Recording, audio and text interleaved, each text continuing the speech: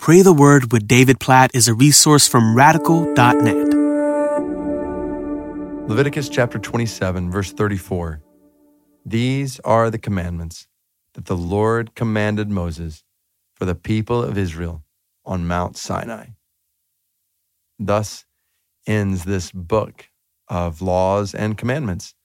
Leviticus 27, verse 34 is the last verse in Leviticus, and as I reflect on it, I am so overwhelmed by the goodness of God in giving His commandments.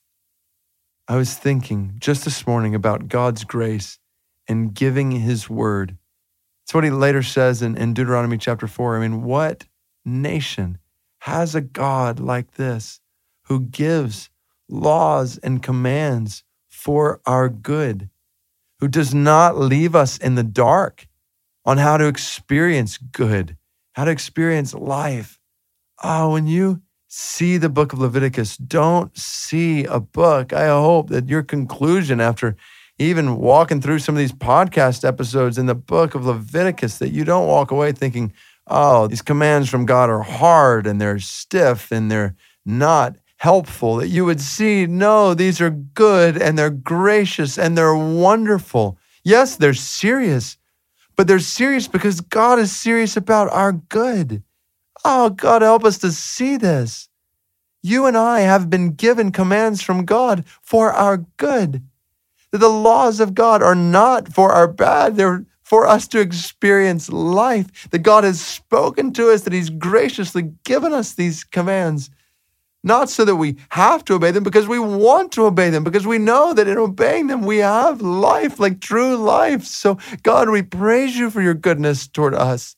We praise You for Your word. We praise You for Your laws. We love them in a Psalm 119 kind of way. We love Your laws. We want to meditate on them. God, we pray that that would be the desire of our hearts more and more and more and more. God, help us not to be a people. I pray this in my own life. I pray this for people who are listening right now. God, help us not to dread Your commands, to certainly ignore Your commands through not opening up, reading, listening to Your word. God, help us to love them. Help us to meditate on them like they're life to us, like they are our delight in a Psalm 1 kind of way.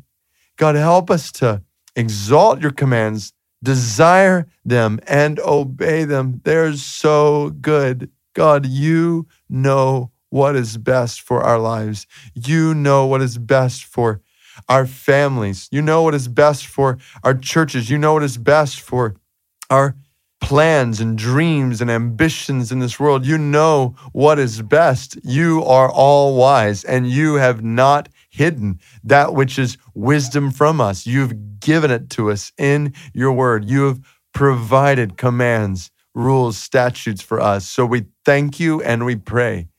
Help us to have a right perspective of them, and help us to do them.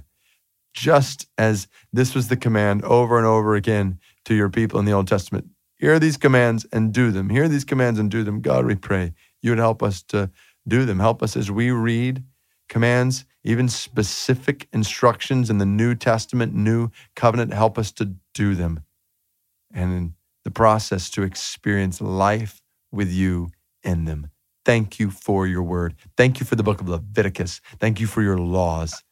Lord, help us to glorify You through obedience to Your word, to Your laws. For our good and for Your glory, we pray these things in Jesus' name. Amen.